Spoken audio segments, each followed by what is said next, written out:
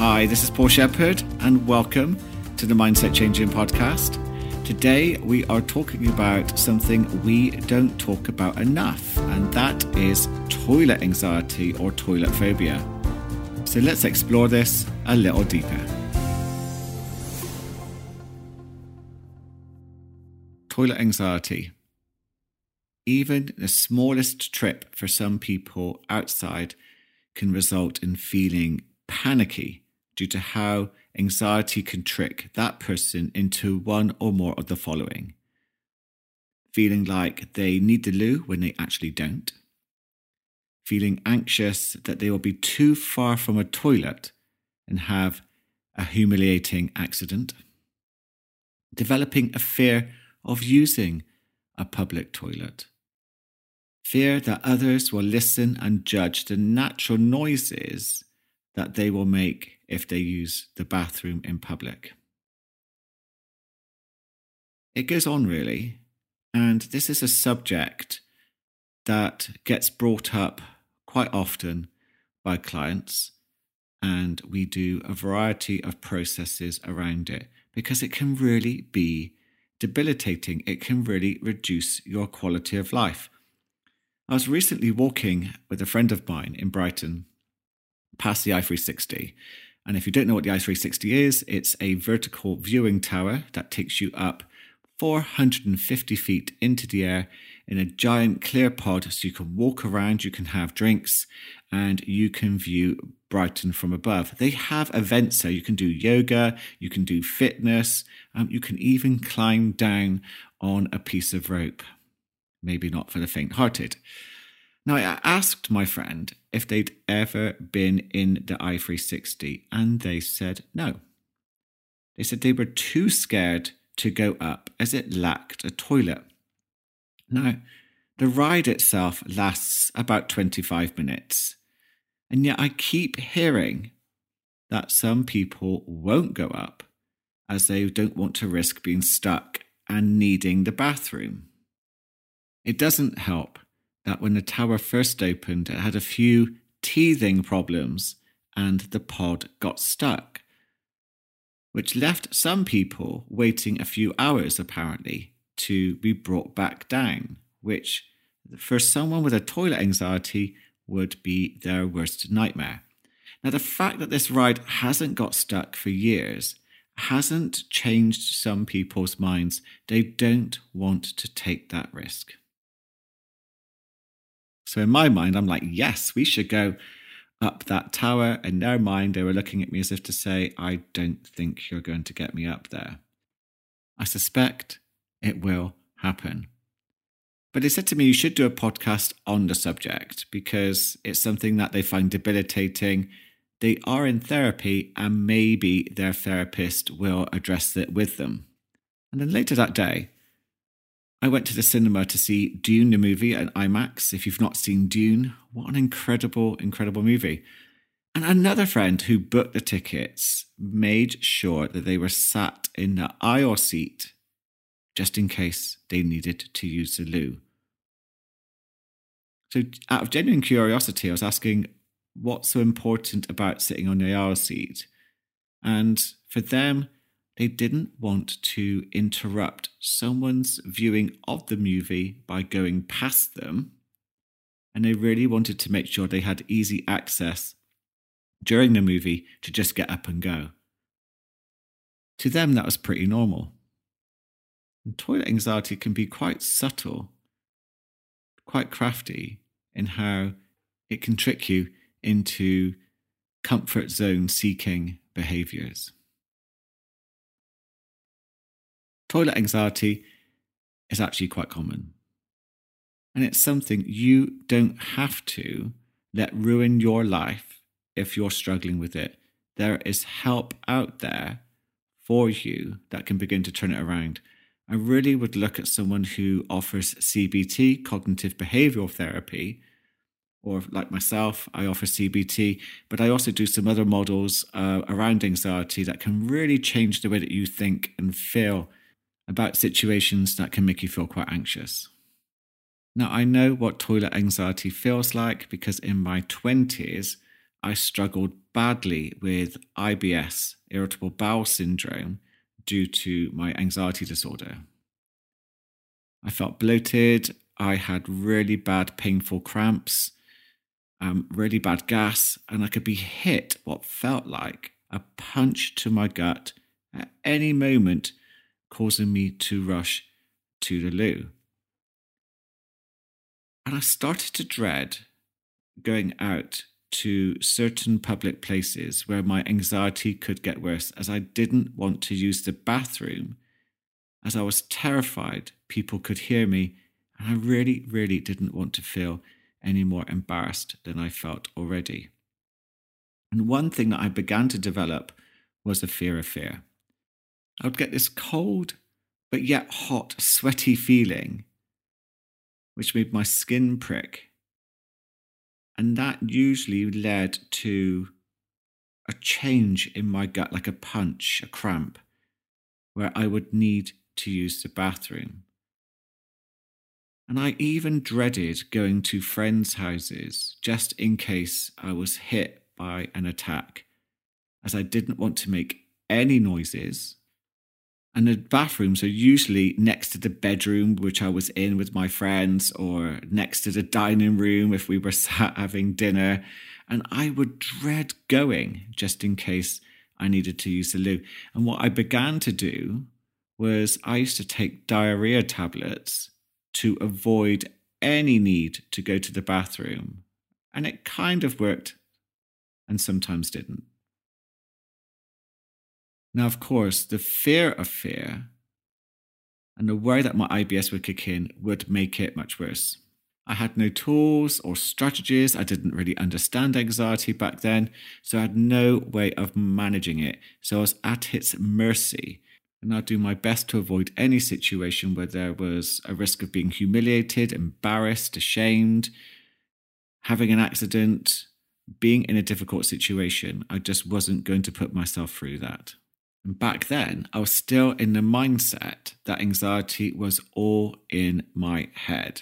So I was trying to solve this IBS anxiety issue through therapy, exploring, talking about it, thinking more positively. And whilst it was good to talk, I still had no idea what to do when feeling anxious about needing the bathroom. This really didn't help my social anxiety whatsoever. And for anyone who is new to my podcast, welcome. The anxiety disorder I had only started to heal when I treated it as a physical condition and not just a mental one. And that is the way I like to work with clients. That holistic approach seems to produce much better, healthier results. So treating it physically shifted my anxiety experience and started me on the path to healing. I am so grateful that I took that approach at that time. I really felt like I was going to give up. And treating my anxiety holistically, I think, saved my life and brought me back from the edge of despair. And I know that some of you listening to this are really struggling with anxiety, and anxiety will trick you into thinking you won't get better, but you can. You really can. One thing that changed when I began to heal my body was my IBS. It slowly reduced and got better. Now, I know that some foods can trigger it now and then, but I have no toilet anxiety at all. And I put that down to my body healing and reducing pressure on my nervous system and giving my body a chance to heal. When we become anxious, the body changes and it puts on the back burner any non-essential functions such as digestion, reproductive system, immune system, hormone production, and tissue repair, because these are not needed when we are in survival mode. Just to add to that, if you're eating whilst rushing or eating in a stress state, your body isn't prepared or in the right state to digest your food, which can produce bloating, heartburn, acid reflux. So just as a quick tip, make sure you're relaxed when you're eating. Don't eat on the go. Do a few nice big deep breaths down to the diaphragm, trigger the parasympathetic nervous system, and let the brain know you're safe. That's the best way to eat. I know some people use gratitude to help get themselves into the right state of mind, to appreciate what they're eating. I know some people do that in the form of prayer too. This can also help the mind and body slow down and then help your body get ready to digest your food optimally and not struggle with it. Now, not many people know that serotonin, which is a hormone, a neurotransmitter, and quite famous for that feel-good, content feeling that we like to get, also plays a role in how your gut works. Over 93% of your serotonin is produced within the gut, and it can interact with your enteric nervous system, affecting your moods and behaviors.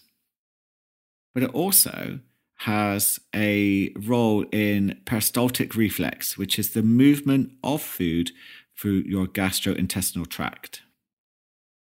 Surprisingly, anxiety can increase the amount of serotonin in the gut, causing spasms to happen in your colon, and then cause unexpected bowel movements. So people who have too much serotonin may have IBS, where it's watery and diarrhea. And if they don't have enough serotonin, they may suffer with IBS in a constipational way. Just to also add, your vagus nerve may also play a role here too, as it carries signals from the gut to the brain, and anxiety can cause issues with the vagus nerve, resulting in neurotransmitter imbalances which are linked to gut motility. We could talk about IBS further, but I'm not going to do that today as it's a complex subject, maybe for another podcast. But if you do struggle with IBS, then it's worth seeking help, because there's some great advice out there on how to manage it, dietary-wise, lifestyle-wise, as making sure you reduce anxiety surrounding it too. Now, toilet anxiety isn't just about the bowels. For my friend going up the I-360, that's more about their bladder. Now, when I was really anxious, my bladder was a bit of an issue. It's a bit sensitive, and it would often feel like it needed emptying. I could go to the bathroom, relieve myself, and then not long after feel that pressure beginning to build back up in the bladder, suggesting I needed to go back again. That was so infuriating. I can't tell you. It was less embarrassing because it was just a pee, but it was more annoying than anything else. Caffeine and alcohol made this much worse, which made going out for drinks or socializing with friends quite difficult, as I would often be heading off to the bathroom, and I would just laugh it off and just saying I had an old lady's bladder. Kind of became a running joke back then.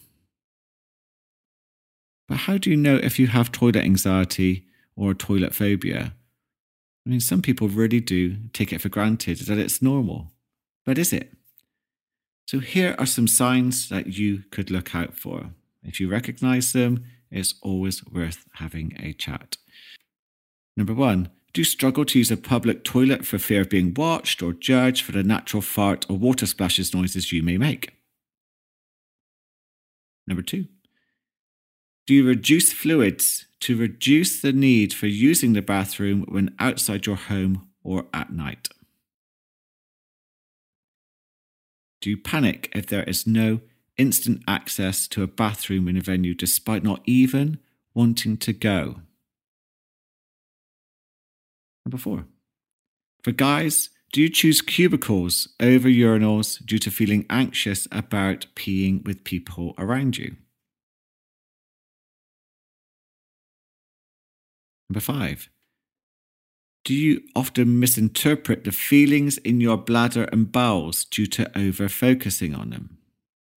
If you focus hard enough, you can misinterpret any feeling that's happening quite naturally within your stomach, within your bowels, as a sign you need to go.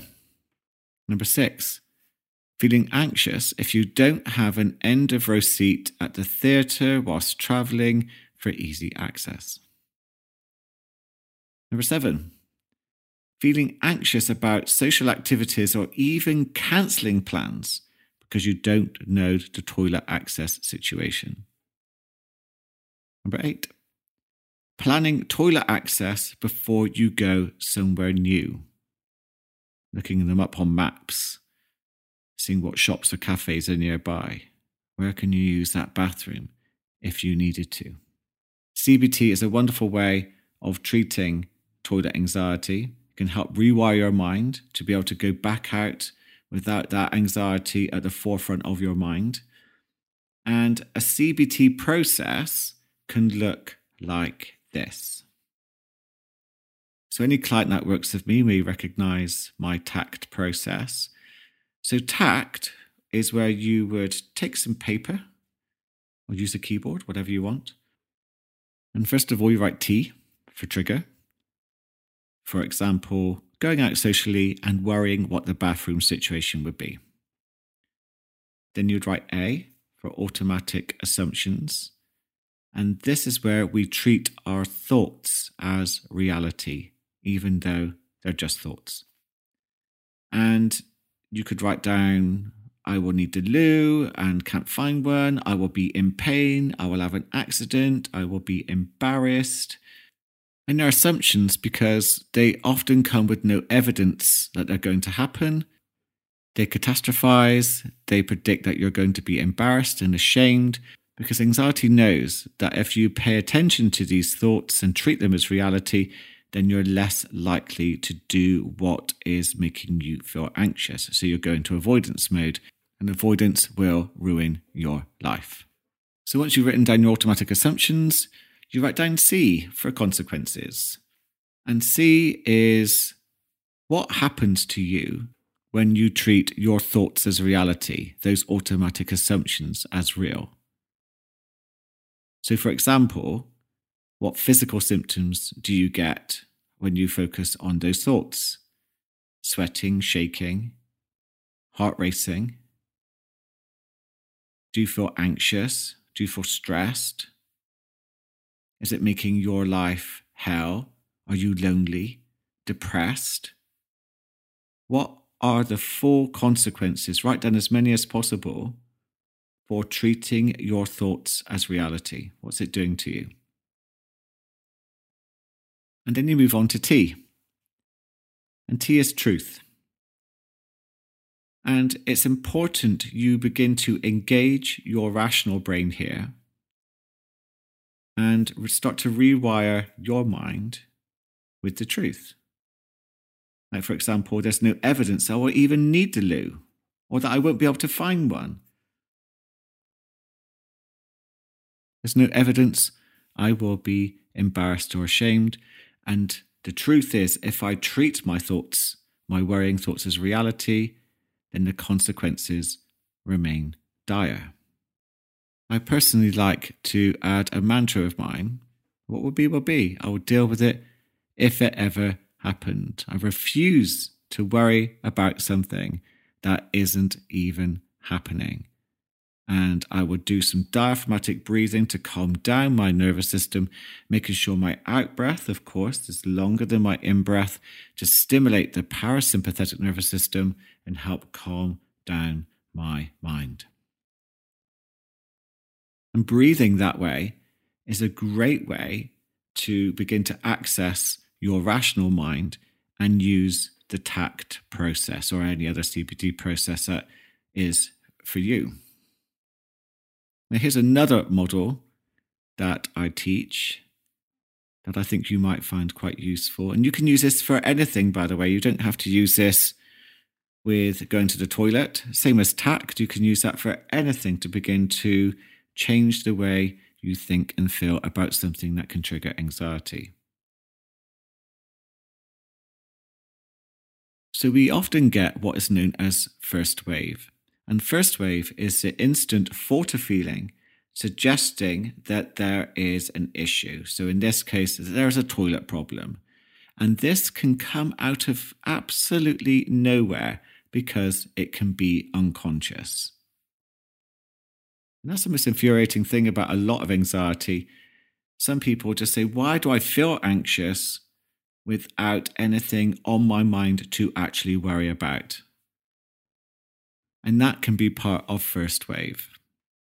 So that hot, sweaty feeling, breathing beginning to get faster, the negative thoughts, the behaviors.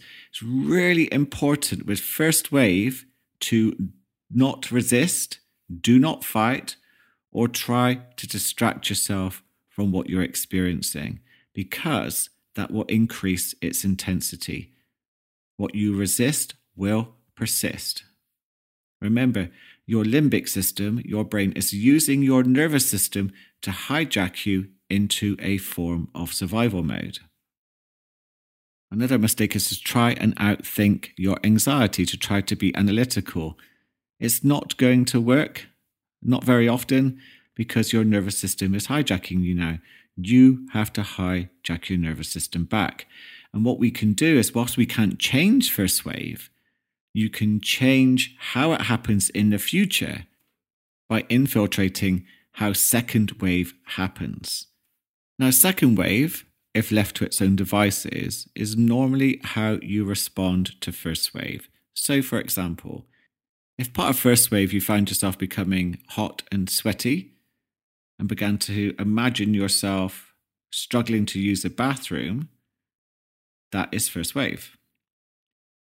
What might then happen is you might anxiously start looking for a bathroom, rushing around, or think about leaving the situation that you're actually in.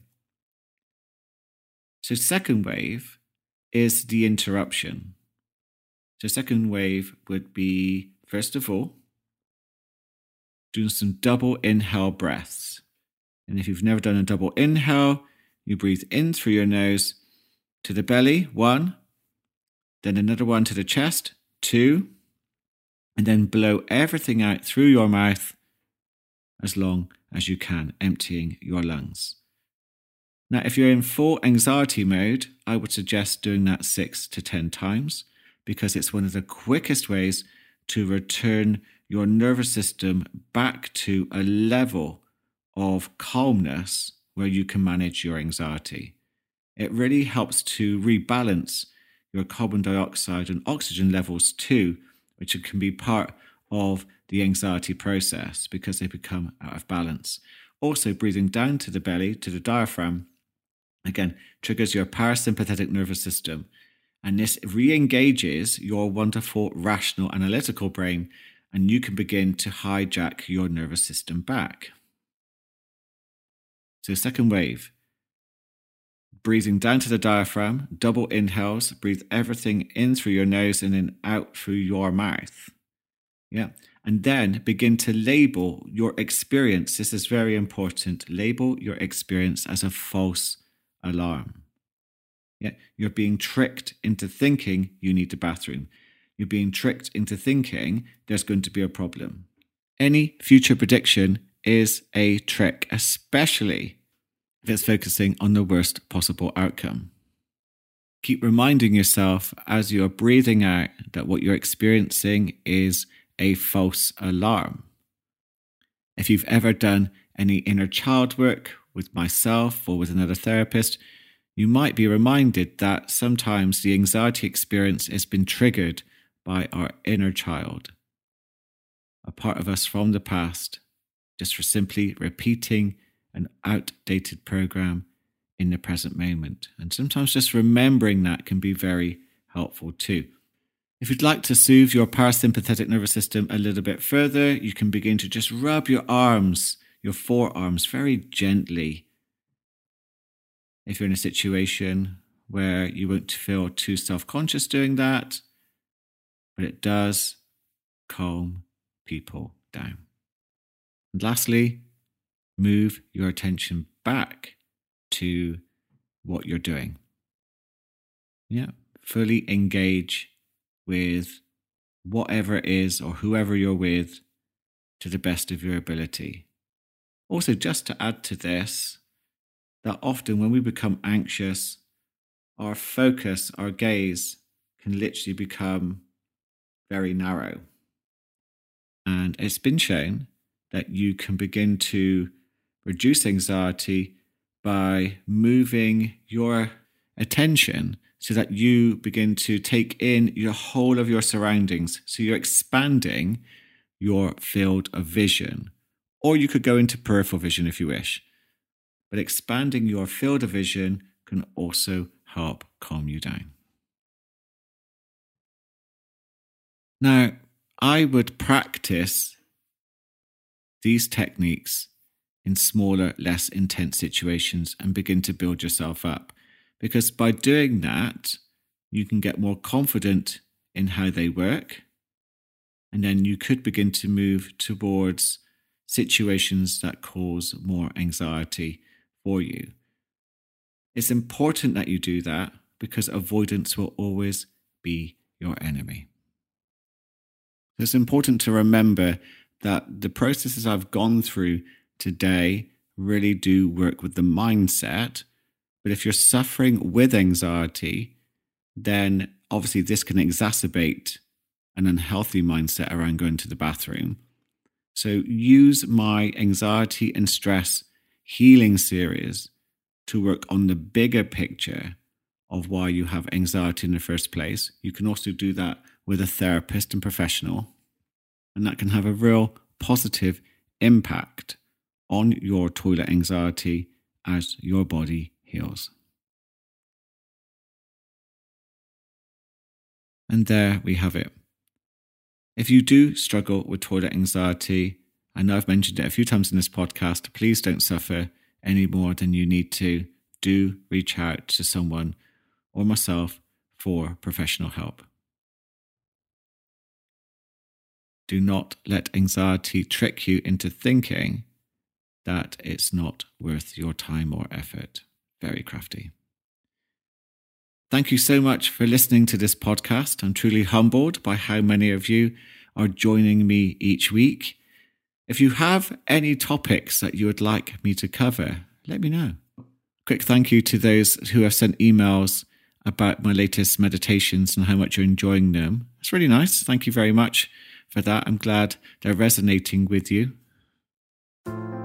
If you've not tried the thank you meditation or the letting go meditation, please do let me know your thoughts on those.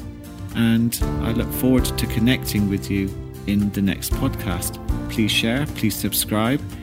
If you've not already, please leave me an honest review. Your feedback would be most welcome. And more importantly, I hope you have an amazing day.